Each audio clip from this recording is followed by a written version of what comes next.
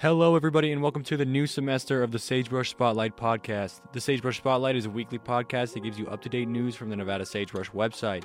As always, don't forget to read all the articles that are currently available on the website to give the writers the credit that they're due. With that being said, I'm your host, Patrick McNabb. Welcome to the Sagebrush Spotlight.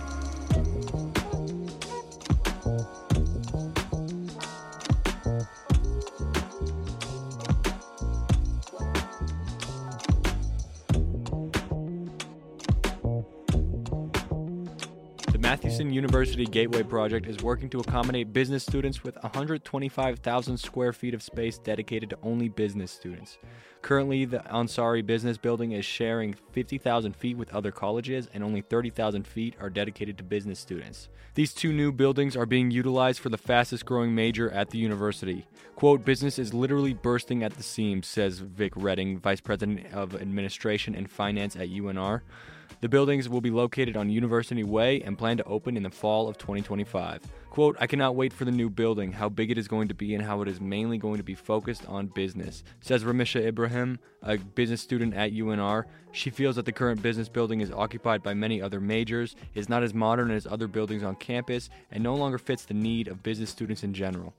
The two new buildings will be situated near the lot that Jimmy John's is at, with one of the buildings being full of modern classrooms, a trading laboratory to simulate trading on Wall Street, and a 375-seat auditorium.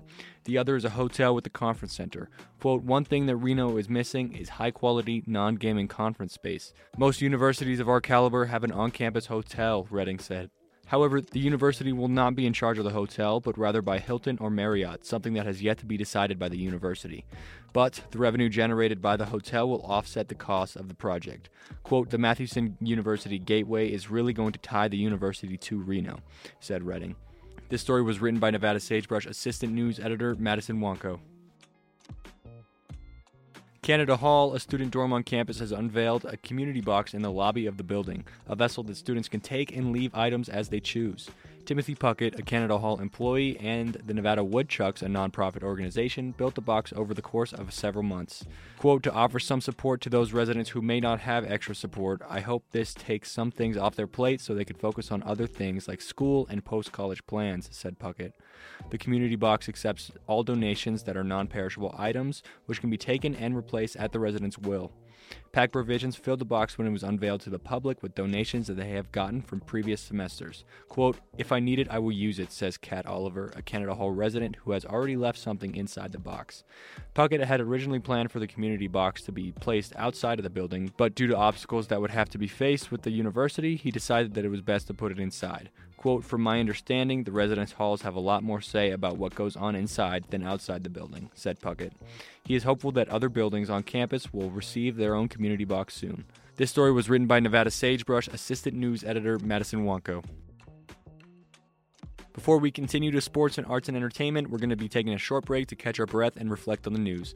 I'm your host, Patrick McNabb. You're listening to the Sagebrush Spotlight.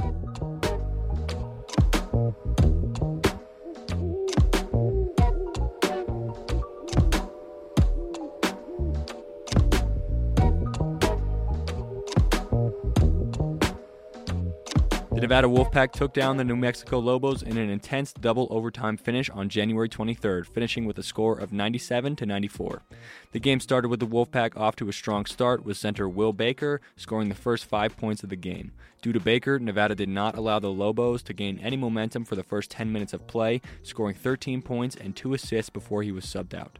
After that 10-minute mark, however, the Lobos mounted a 9-2 run, which gained their first lead of the game. With 3 minutes and 22 seconds left of the first half, New Mexico was up by 3. However, Nevada ended the half with an intense hot streak, with guards Jared Lucas, Keenan Blackshear, and forward Trey Coleman leaving the first half with the Wolfpacks leading 43-38. The Lobos came in hot to the second half, much like the Wolfpack did in the first, taking back the lead in 2 minutes into the second half. Both teams began a back and forth for the rest of the regulation game, going into overtime tied at 78. The first overtime period was intense for Nevada, almost losing until Wolfpack forward Darian Williams sank a three-pointer. A 5-second violation from New Mexico and a field goal from Blackshear, the Wolfpack tied the game with 15 seconds left in the first overtime. Double overtime was a riveting free throw shootout. The game was still tied with 44 seconds left on the clock. With 14 seconds left, New Mexico forward Morris Udiz commit a flagrant foul, giving Nevada guard Daniel Foster 2 free throws, only making 1. Baker would then be fouled, giving Nevada 2 more free throws and putting them up by 3. Nevada defense ended the game by forcing Jalen House, a New Mexico guard, to miss his three-point attempt, ending the game 97-95, Nevada. This story was written by Nevada Sagebrush sports editor Derek Raridan. Both the Nevada Wolfpack men's and women's basketball team traveled downstate to the University of Nevada, Las Vegas to take on the Rebels and unfortunately lose both games. The women's team played first, losing their match 57-80. The women's Wolfpack started the game strong, holding the lead for 8 minutes and 28 seconds in total. This was due to Megan Ormison and Audrey Roden, Nevada forward and guard respectively, scored 10 out of the 16 of Nevada's first points in the quarter. However, after this, UNLV would pick up the pace. They gained their first and only lead with 26 seconds left in the quarter.